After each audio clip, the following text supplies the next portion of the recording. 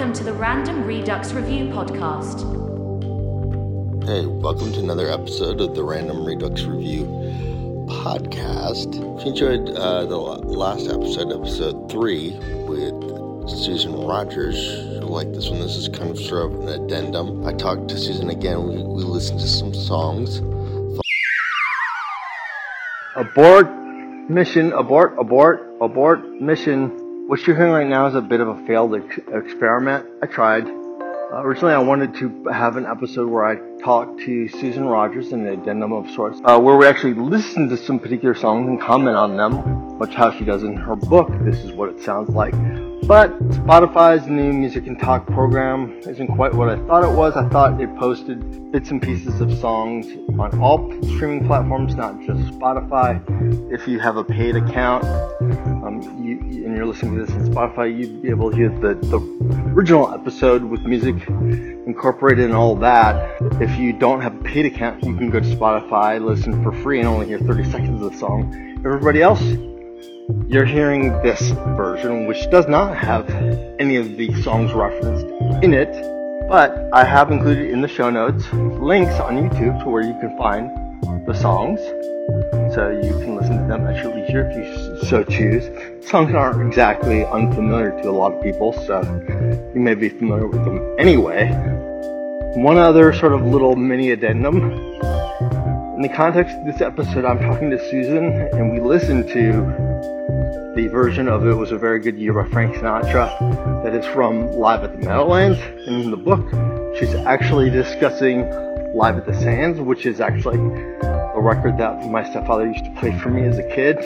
In the episode, we actually listened to It Was a Very Good Year by Frank Sinatra, the version that appears on Live at the Meadowlands. They came out several decades apart. So, but, both good, just slightly different. So if there's any confusion about what we're talking about and wondering if that explains that, basically I just have too much going on in my life right now, and it created some confusion, plus, the whole brain cancer thing. Anyway, I hope you enjoyed the episode. Bye. Well, I wanted to make it clear in this book that it isn't another music book about the author's taste in music. I didn't want to be telling the reader, here's what good music is. And there was no better way of shaking up the concept of what good music is than by introducing the Shags. So the Shags are well known by music industry professionals. They serve as an example for us of authenticity in music performance. So if you're talking about art, great works of art, you're going to think of Picasso and Michelangelo, Leonardo da Vinci and Rembrandt. But let's not forget that there's also a little child's drawing of mom and dad. So what are you seeing when you look at a toddler's drawing of mom and dad? There's no technique there at all. They don't yet know how to draw. What you're seeing is pure, undistilled intentionality. You're seeing that they're trying to communicate with you, the person who's going to look at their drawing, and what you're going to get from them is them saying, these are the people that matter to me. These are the people that rule my world. And here's a drawing of these people. So yeah, there's no technique there, but intentionality is pure, pure, pure. In fact, that's all that's there. So in the case of the Shags from the 1960s, these three young women were in this rural area. They didn't get good radio reception. They didn't get a chance to listen to what good music was. Their father pulled them out of school, forbade them from dating and seeing boys, and just locked them up basically in their rooms, gave them musical instruments and said, learn to play and write some songs while you're at it. So what we hear in their performance is like a toddler's drawing. It's that rock and roll attitude of here's me on an instrument and I've got something to say to you. Now, why record makers would enjoy hearing that is that we occasionally need reminders of that intentionality. When a person learns to play or write or sing, they can express themselves without actually feeling it. They can express anger or sadness or joy or peacefulness or whatever. They don't have to actually be feeling it. We listen to the Shags to remind us of what that pure sincerity sounds like, and to remember to have it even in the expressions of people who can really play and sing. As you noted when we talked earlier, me personally, I tend to go more for sort of punk, guttural sort of sounds and things like that. And I think that's certainly the case with a lot of punk. I mean, punk music in general is not known for its high level of technical ability. While there are some artists who have very high levels of technical ability, a lot of it is just sort of that raw, straight emotion, and that's really what carries it. Like, I think one of the greatest records of all time is the album put out by Rites of Spring, which I don't know if you're familiar with. They were just a DC post sort of hardcore band, but I mean, objectively, the music on it, I think, and a lot of people disagree with me. I think it's terrible. I really don't think it's very good. I don't think the recording is very good, but the raw emotion of it makes up for everything else. I mean, it's just like you just get run over by their sound and the emotion that comes across. But moving on, sort of that idea of just sort of raw emotion carrying over. Sorry, this first song that I selected is Planet Rock by Africa Bambaataa. To me, it feels like it's a house party. You can hear the Newmark mixer sound where like some of the sounds that they're sampling have a little bit of a sort of compressed, sort of digitalized sound to them and things like that. And basically cribbing Kraftwerk. Yeah, it's a fun song. It's just awesome. There's something about the way it sounds. Let's listen to it. Check the show notes because the song comes here. I'm just grinning from ear to ear. So we've got songs on this playlist that are somber or peaceful in their nature. And then we've got songs that are very uplifting in their nature. And this is one of the most uplifting records I know of. It's, as you said, an instant party in a box. It's funny how this came out in 1982, and there are so many sounds on there that just kind of became cultural memes among the record-making crowd of the early 1980s. There's those synthesized horn stabs, the ring sound. I know Prince used that an awful lot, but so did everybody else. And then there's the electronic go-go bells. They weren't real go-go bells, but they were used a lot in the early 80s. It just was a staple of dance music. The tink, tink, tink, tink, tink, tink. Right. Right. Yeah, that was a staple of dance music hits in the early 80s. It's interesting how record makers will do, quite naturally, an imitation of what's popular. Whatever is ruling the charts is going to cause, for good reason, other record makers to say, yeah, let's get more of that. And they're going to just saturate the marketplace until people are sick of it and you don't hear it anymore. This record, Planet Rock, was one of those records that saturated the marketplace and spawned so many imitators. In the book, I'm using it as an example of the Roland, the TR-808 kick drum. That kick drum has had one of the longest reigns of any timbre in record making. It's still on the charts today. And I may say that happy music doesn't get enough credit. So years ago, Sam Rayburn of the U.S. House of Representatives, I think, said, any donkey can kick down a barn, but it takes a man to build one.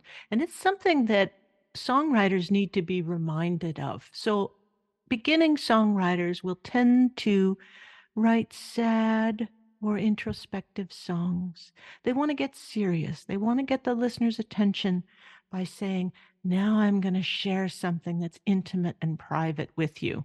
Okay, that's fine. There's a place for that. But bringing someone down, bringing their mood down, is much easier to do than lifting someone up, getting them to feel genuinely happy and cheerful. So these songs that tend to ride the top of the pop charts tend to be party in a box kind of records. And it's harder to do than you might think. Comedy is much, much harder than tragedy. You have to add something to someone's emotional state.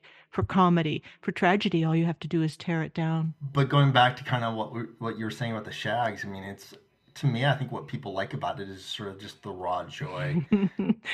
Right, pure sincerity, like looking at a child's drawing. You'll put it up on the refrigerator and you love it. You genuinely love it. I would be remiss to not call out one of my favorite elements of this song when there is at least a partial verse. There's a brief moment where he is doing almost like a scat sort of zizu zizu zizu zizu. Here we go. Everybody say the planet rock. The planet rock. It's the Sure Shot. It's the Sure Shot. That's my favorite part because it's so ridiculous. It reminds me very much of sort of like, people like to poke fun at Anthony Kiedis, as do I mean, from the Red Hot Chili Peppers, and sort of his nonsensical lyrics that he does sometimes where you can tell he just couldn't think of anything, so he's just sort of making it up as going along. Yeah, that's great. The rappers were known as Soul Sonic Force.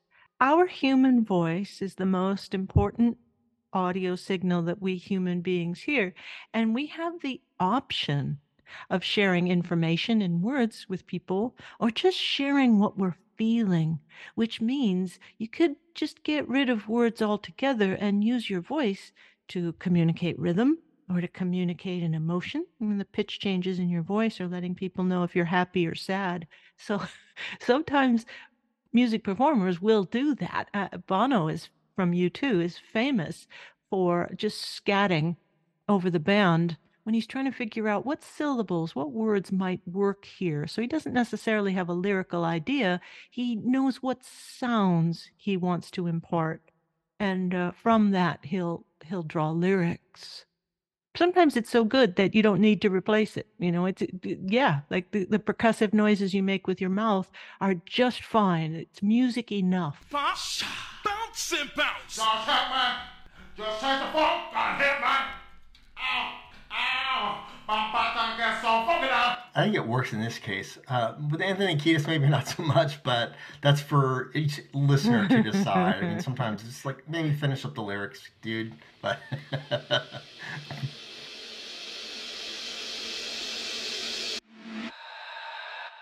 But anyway, moving on. The next song is a little bit of a sad song. At least when I first heard it as a child, it scared the crap out of me. And it's not a song I think people normally, or at least they don't associate Frank Sinatra with that. They think of like, big bands and like fun sort of like 40s, 50s pop hits before rock and roll, and very sentimental. And the song is very sentimental, but it was a very good year. In this particular version, compositionally and how it's arranged and everything, it tells so much more than just what the lyrics are. For me, what I really like is the introduction. Check the show notes because the song comes here. All right, so the reason why I love that introduction so much is because he's like talking about his birthday, but a few months ago, which is true of almost anybody, yet the audience eats it up. Who gives a crap? Yeah, sure, happy birthday, dude.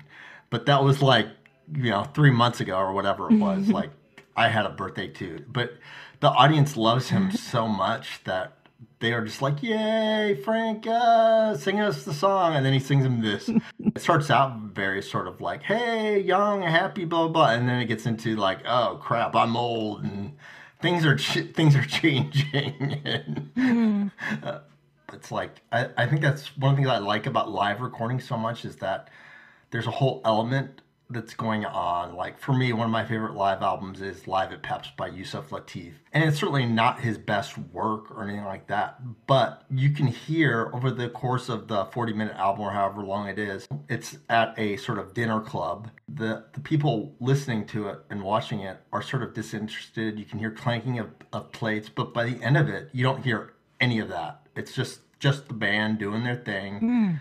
But it was a very good year, just the song itself. I don't know who, I want to say Nelson Riddle, but I could be wrong.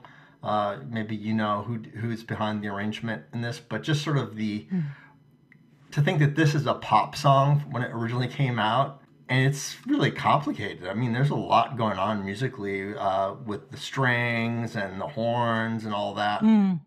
Well, I had just finished reading James Kaplan's 2-volume biography of Frank Sinatra. Now, Frank Sinatra is considered by musicians to be just about perfect when it comes to being a vocalist. Many will regard him as the greatest singer America has ever produced. So what made him so great? We talk about in the recording studio, who's carrying the music? Who's the most musical? This man, when he got on a microphone, was sublime in his capacity to express music, melody, and emotion, feeling, rhythm with his voice. Just sublime. Ella Fitzgerald was technically, they say, a little bit more perfect. But Frank not only had that technical perfection, Frank had the authenticity of the Shags. Frank had that passion. And he didn't come by that necessarily naturally. When he was a young man, he worked really hard, physically, mentally, emotionally, to get to the point where he could deliver every word in a song with feeling, with deep, deep feeling.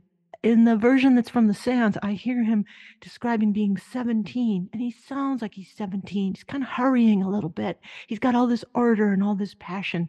And then when he gets to be 35, he's a man now. He slows down. He's still passionate, but he's not in so much of a hurry. He takes you through that journey of aging, and you can feel it's a little bit poignant when he talks about being at the end of his life. It's so poignant. Frank Sinatra is a tough act to follow because he's musically 10 on a 10 scale. He's as good as it gets. And if you're going to try with any record to follow Frank Sinatra, you're either going to have to reset the playing field entirely or follow with someone who's as good. And it's really hard to find someone who is as good. He was such a superstar like we can't even imagine in his day.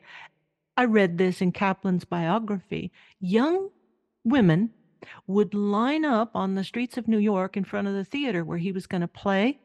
They would scoop up snow that he had walked in because it had his footprint in it. Snow. Just a ridiculous level of superstardom that was way ahead of the Beatles and was unprecedented. America had never seen anything like it before.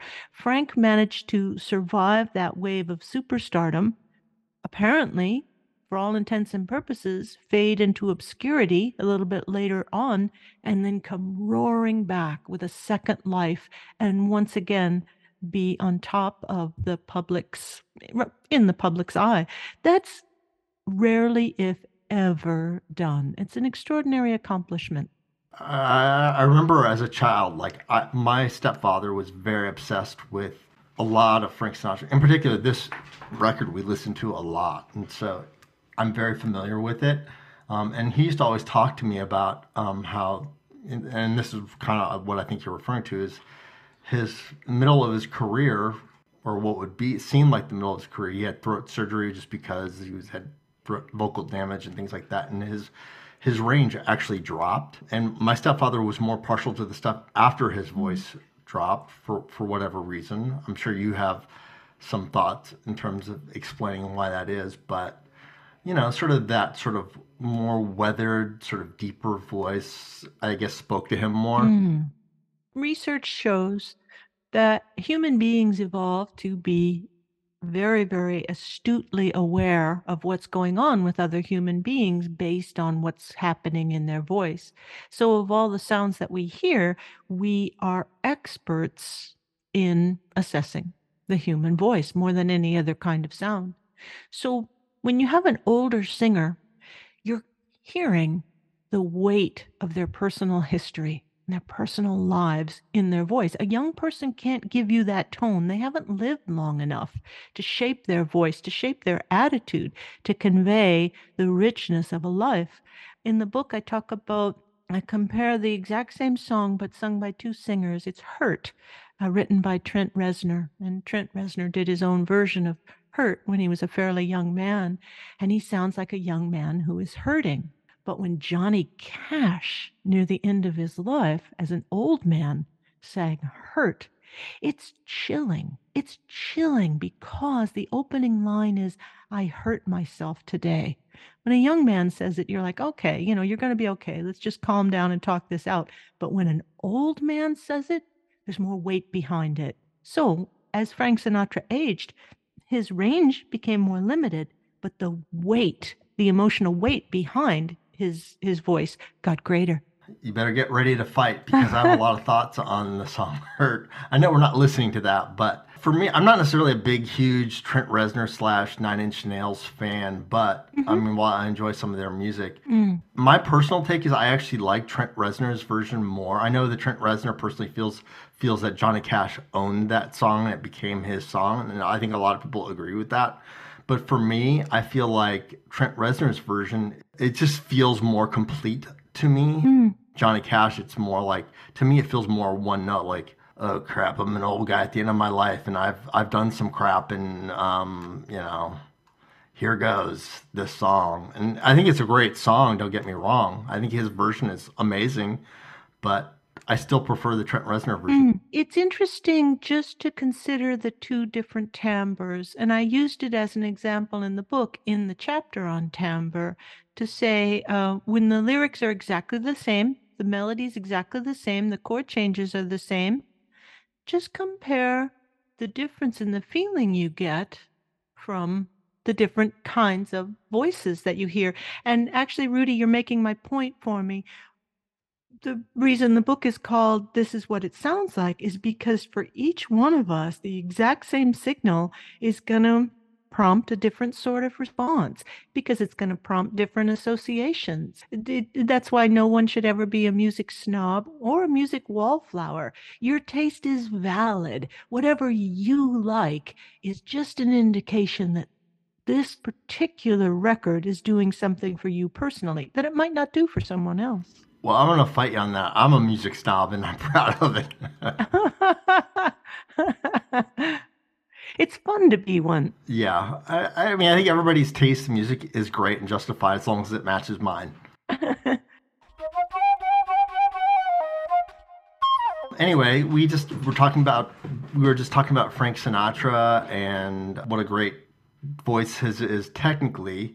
The next song I want to listen to is by Nina Simone, who I think has a great voice too, but if you're judging it sort of by sort of objective technical standards, her voice is really not that great. I mean, she has a great sense of melody, her piano playing is exceptional, her songwriting is exceptional, but I think she sort of defies a lot of the rules of what a quote-unquote good voice is. She doesn't do anything really flashy or anything like that. Her voice doesn't even sound, I think, it's not necessarily that even pleasing in and of itself, but the way she uses it. Nina is for me one of those goddesses. She started as piano player, or I said, you may not know, but she started as a classically trained pianist. And when she was young, there weren't opportunities for young female Black classically trained pianists. In order to have a musical career, she needed to get on the microphone and sing and write as well. So she became the Nina Simone that we all know, kind of by being put through a certain filter that she didn't choose. Nonetheless, she's a great example of someone who is singing from a place of a unique place, a perspective on life that is deep and rich. And we can hear that in her voice. We hear sorrow and joy, and we hear pain, and we hear amusement. You hear a lot of things in Nina Simone's voice because she's learned how to use the instrument of her voice the same way that she would use piano.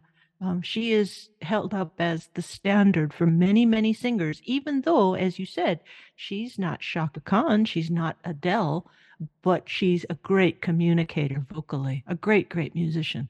She herself was not the target audience for her own music, I guess you could say, and maybe it came to be that in time, but at least initially, she was just doing it because I need to make some money. True. I would say the one thing that I think is really interesting about this song is, I mean, a lot of people know Nina Simone as being sort of this great piano player, but there's no piano in this song. I just think, I mean, when I hear it, I imagine her sort of walking through the crowd and almost like holding class and like explaining. To me, it's almost like shaming the tone of her voice, but then at the same time, um, it's. I mean, there's like at one point where she's just sort of vamping on the word beautiful, like beautiful. To me, that kind of says that emotions are way more complex than they may seem on the surface, even though like basically whoever she's talking to sounds like they're a pariah in many ways and a hypocrite, but Yeah. she still loves them, or has some sort of love for them. I don't know who it's about, but I wouldn't want to be that person. A great artist can do that to you. A great artist can get you to, just like a great actor, can get you to see the depth, the weight, the nuances, the hidden facets, the hidden experiences that contributed to that particular performance. You can see that with Nina because she was so pure and authentic in the way that the Shags are, although in Nina's case, with a ton of actual virtuoso technique, she's so immediate that you can kind of get, when you're listening to her, you could get the feelings that she's projecting. Like she's talking to a lecherous man and she's saying she's not going to take it anymore. Check the show notes because the song comes here.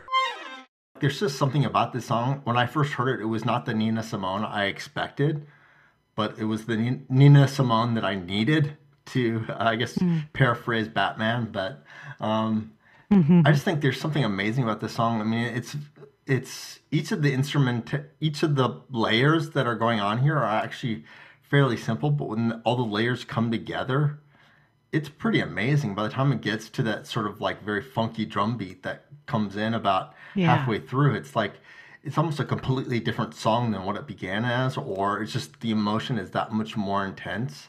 Yeah. It's just so, like, to me, there's just something so magical about that song.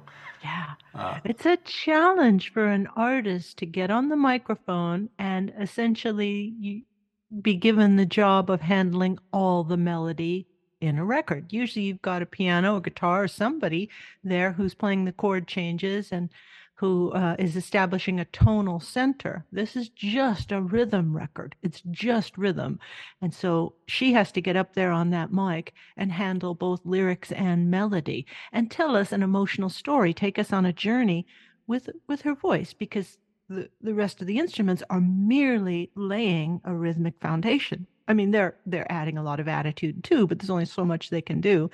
So she's taking on this big musical challenge, and she's mastering it, of course. Yeah, I mean, to me, it just feels very much like, all right, guys, class is in session. You think you know what you're doing? Hold my beer. That's a good way of putting it. Yeah. I mean, this isn't really a downer song. It's more just sort of like, it's like, I'm just going to put you in your place. The Nina Simone song, that is. So moving on, here's a song that's a little bit, I guess, more straightforward of a downer song. That would be Teardrop by Jose Gonzalez. I was really happy when I saw that Jose Gonzalez was mentioned in your book. I mean, I know he has some popularity, especially internationally, but he's not maybe as popular as he could be in the United States anyway. And to me, there's a very strong personal connection, just because I think I emailed you about this, is that, you know, after my first series of surgeries and dealing with chemo and radiation, all that, like, I had a lot of auditory sensitivities and I really couldn't listen to much. And I've always loved listening to music, like, just for all the reasons people do. And I couldn't, there was very little I could listen to. I mean, there's Bill Evans' Peace Piece, which I listened to about a bazillion times, pretty much every day. All of Jose Gonzalez's catalog, which spans from like mid 2000s to most recently, he just had a record come out. So most of his songs are just his voice, an acoustic guitar, and then like a few other elements he might overdub, like a second acoustic guitar part. And it's just, I've always been a sucker for layer stuff, and just his mood is very sort of, it speaks to me. I have a lot more to say, but I want to kind of get your thoughts on Jose Gonzalez and how he came to be involved in your book. He's a very, very effective communicator, someone who doesn't have a broad vocal range. And when he sings, you don't get the sense that he's jumping through any hoops to be a great singer. He's a natural communicator, as we would say in the music business. When someone is a natural singer, it means their singing voice sounds an awful lot to you like they're just speaking to you. If you notice Jose Gonzalez's phrasing, it'll sometimes be rushed, it'll sometimes be ended abruptly. He's not trying to give you the best vocal performance that you've ever heard in your life. He wouldn't appear on or do very well on American Idol or The Voice or any of those singing competitions. It's good to be reminded that singing doesn't necessarily mean having a 3-octave range and getting a hernia when you go up to those high notes, and doesn't necessarily mean singing your brains out or singing your lungs out. Sometimes singing is just communicating. For you, for me, for many, many others, Jose Gonzalez is a perfect communicator. I loved his version of Teardrop. The melody of this song is so beautiful. And Massive Attack, who did it originally, chose to make it kind of an electronic, a 90s era electronic record. And we hear Elizabeth Fraser's voice, which is delicate, singing this lovely little melody. Jose stripped it down, just acoustic guitar and voice, and that lets us appreciate that melody even more. I love his approach to it, very natural and real sounding, very honest. It zings my heartstrings when I hear that record. It goes right to my heart because I'm not listening for the effort that went into it. It just sounds so natural. It's interesting you mentioned that it's a cover because I actually forgot that. I didn't actually even realize that, which I think speaks to volumes to his version. There's another song like that Jose Gonzalez does, which is This Is How We Walk in the Moon, which was done by Arthur, can't remember his last name, but anyway, I'll put it in the show notes. But it's the same thing where it's essentially the same song, but it's not really. To me, like, I think his way of approaching music is so interesting. Like, he himself, he is of he is of Swedish and Mexican heritage. And I think that very much informs his musical style. Like, I know personally, just because I know way too much about him, is that he's like a huge flamenco guitar fan. And so Oh, wow. I mean, you can kind of hear it in the way he plays the guitar, but he's not really like a highly technical, super fancy, flashy sort of guitar player. I mean, he takes very simple parts and just plays the crap out of them. I mean, I think this song Teardrop is a great example where it starts with just his voice and acoustic guitar, and then just slowly there's layers, and I mean, it almost feels like he's in the room with you playing for you, trying to soothe you in some way, and then the walls get blown away, the ceiling gets blown away, and you're kind of transported someplace else. Like, that's what his music does to me anyway. I'm sorry, I'm about to cry, but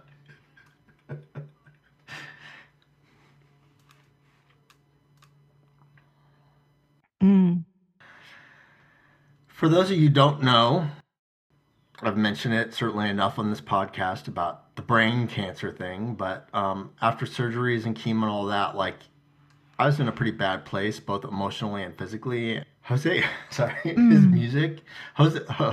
Gonzalez's music just did a lot for me. It got me out of bed. It was all I could listen to just because I was so sensitive to different sounds.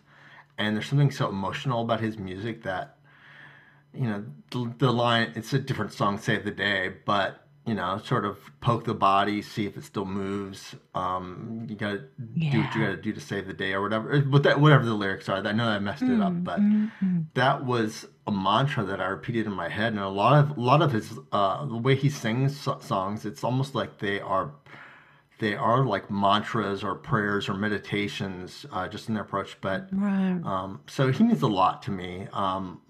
My wife even reached out to him and his manager, and they sent me an autographed copy of this particular record. So I was very happy to see Teardrop in the book.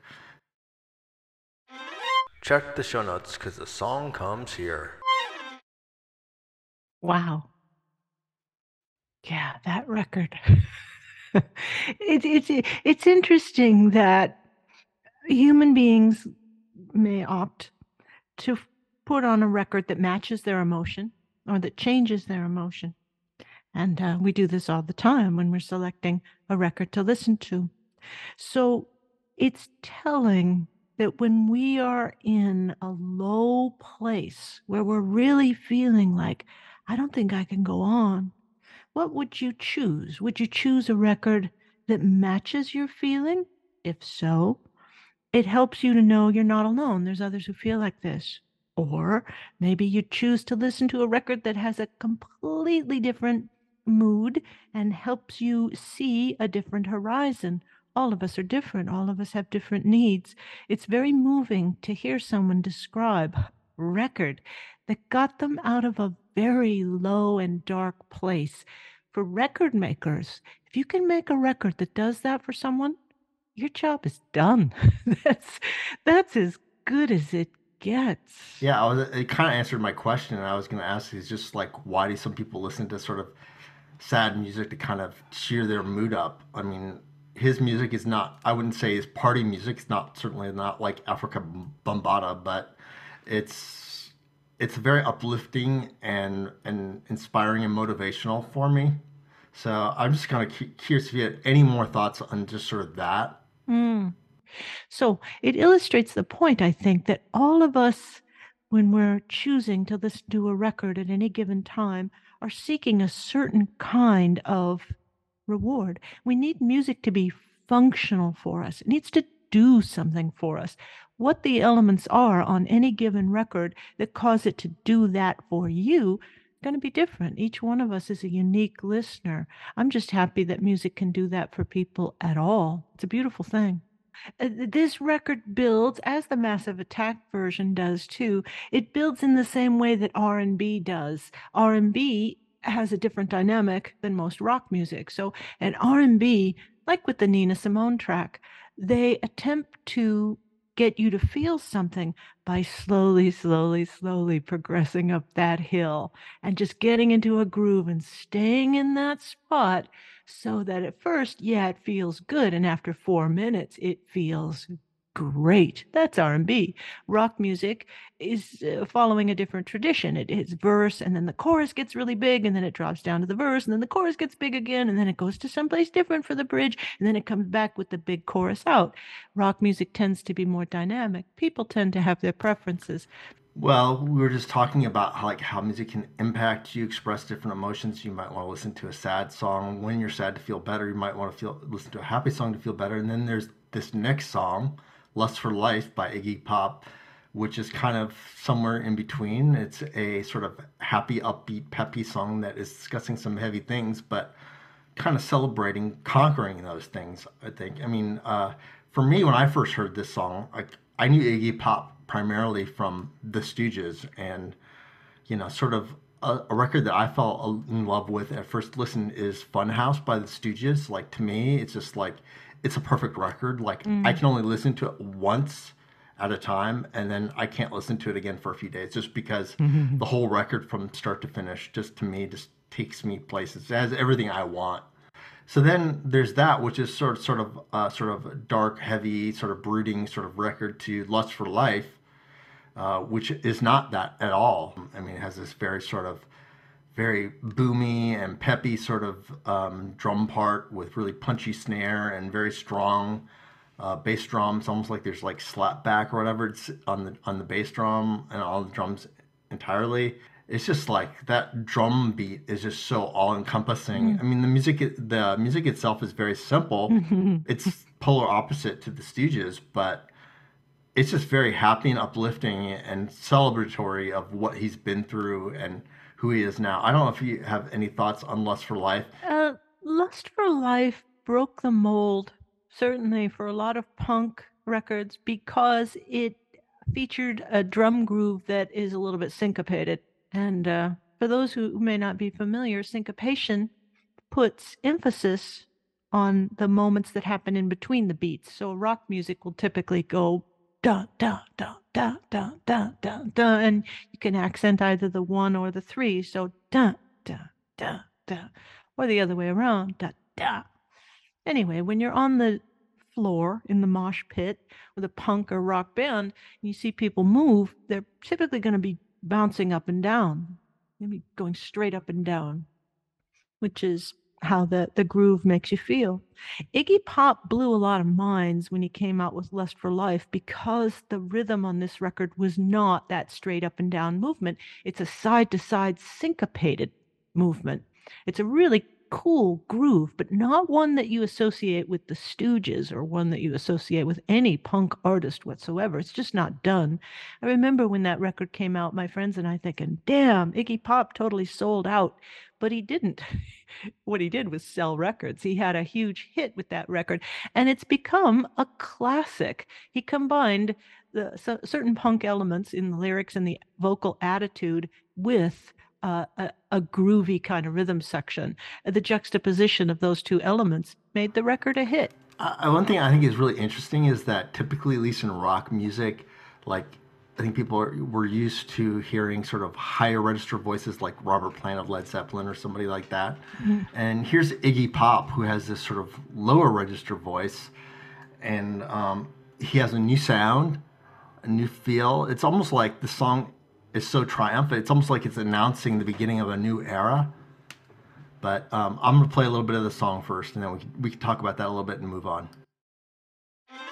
Check the show notes because the song comes here. I don't know. I think the unsung hero in that song is the bass. In a lot of ways, there's something about that bass that is like, I mean, the drums are so front and center, and there's Iggy's voice, but the bass is doing a lot in that song, just with its tone, slightly distorted, but clean, very crispy and crunchy sort of sound, a sort of crunchy bass sound, like. Right. Bass is the most underappreciated instrument on a record, and it's, for record makers, it's the instrument that can make or break you. You know, bass has an interesting role. It can either just play what the drums are playing and just be a partner to the drums, or some bass players want to be up there with the guitars and the melodies, and they play the melodies. But the great bass players know just how much rhythm to put in their playing and how much harmony and counter melody to put in their playing. The great bass players can make your record richer than it would normally be, than a mediocre bass player would give you. So, yeah, I agree with you. Bass is great on this record. Yeah, I mean, I think you look at guys like John Entwistle or even Geddy Lee. It's like their bass playing is not just playing 16th notes.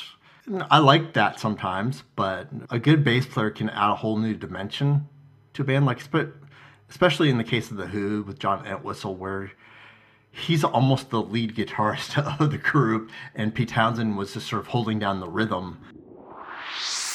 One song on this list that really blew my mind, I think it's actually one of the greatest songs ever written, and I can't believe, and I'm totally jealous that you were in the room at the time, that's When Doves Cry by Prince. I saw the video before I heard the song, and I was just like, what the hell is this?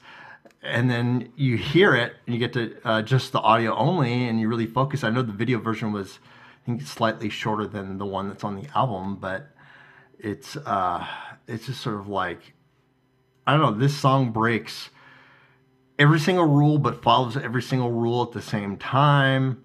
And I just can't believe that you were in the room when this was done. Just tell me about When Doves Cry.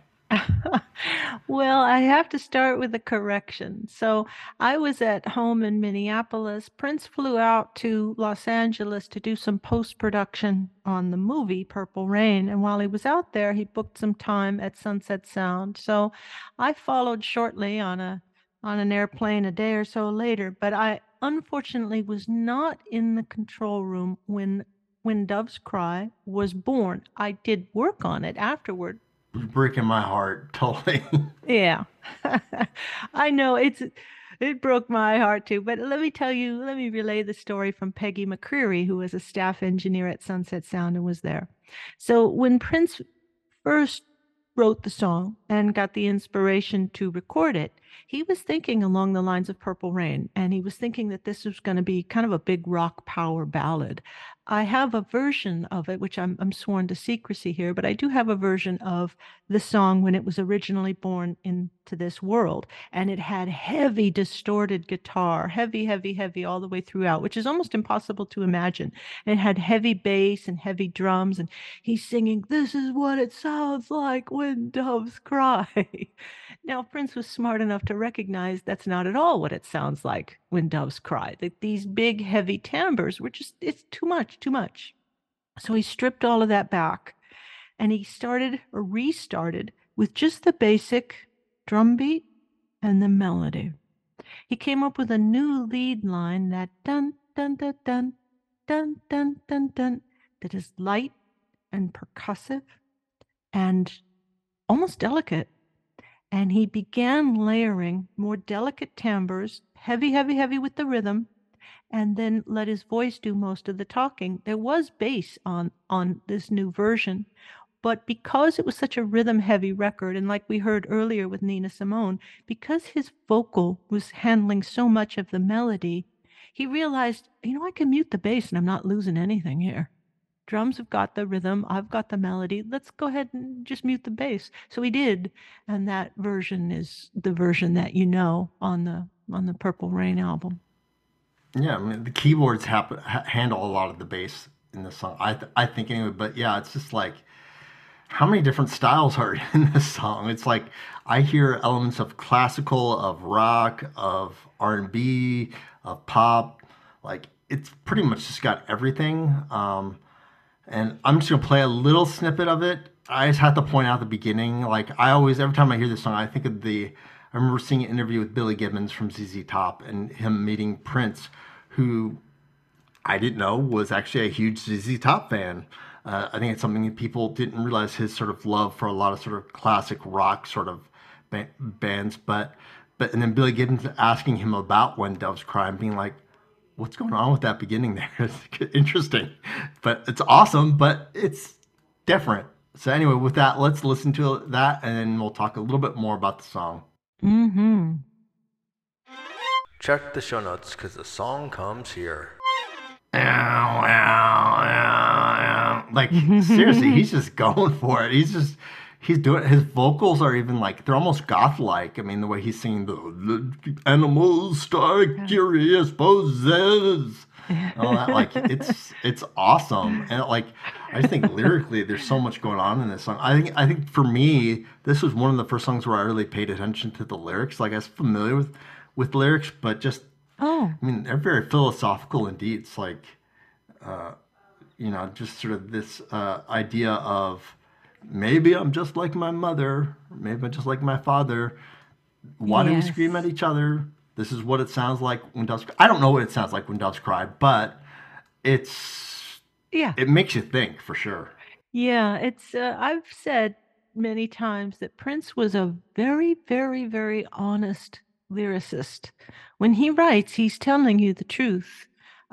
He didn't do a lot of interviews, but in a way he didn't really need to, because in his lyrics, you can listen to those lyrics, and I don't think he lied when he wrote lyrics, and I don't think he fronted or pretended. As you may know from the movie Purple Rain, he depicts conflicts with his mother and father. Those were real life conflicts.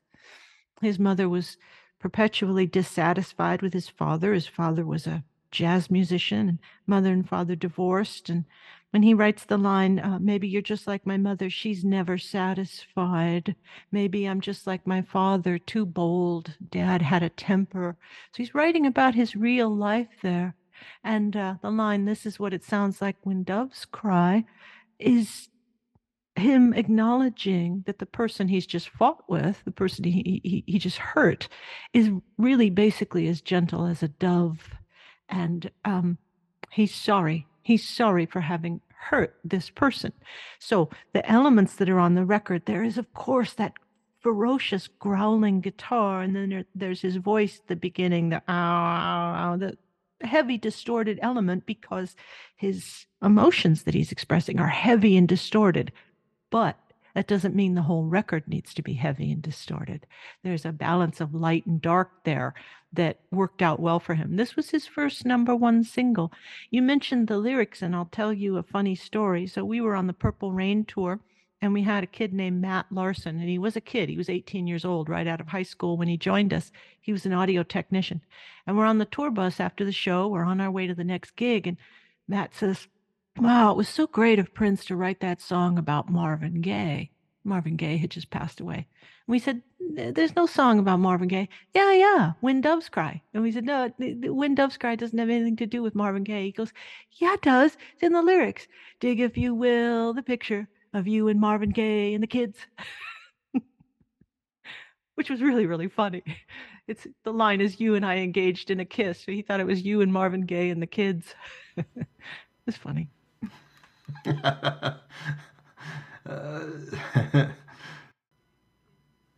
Well, I could go on. You're the sort of person I could talk to for a long, long time. Oh, thank you. In terms of the book, I have to ask this. The line in When Doves Cry, this is what it sounds like when doves cry. The name of the book, this is what it sounds like. Any connection? Yeah, we had such a hard time coming up with a title early in the process. And I mentioned Tommy Jordan earlier. He's just my oldest and dearest friend. We've made a lot of records together. And Tommy and I were visiting his dad at Princeton. And, at the table, just trying to come up with what could we call this book. Tommy went to the men's room and he came back out and he said, "I've got it. This is what it sounds like." And it was so perfect. There was never any other choice after that. Tommy is one of those hyper creatives that I spoke about with you before. Just a fountain, a gushing fountain of creative ideas. So give him the opportunity to come up with a title for your book, and Tommy will come up with that title. And he did. Just let him go to the bathroom first. Just let him go to the men's room. He'll come back out with the solution to your problem. Thanks for listening. New episodes of the R3 podcast most Sundays. See the episode description for notes and where to find more online.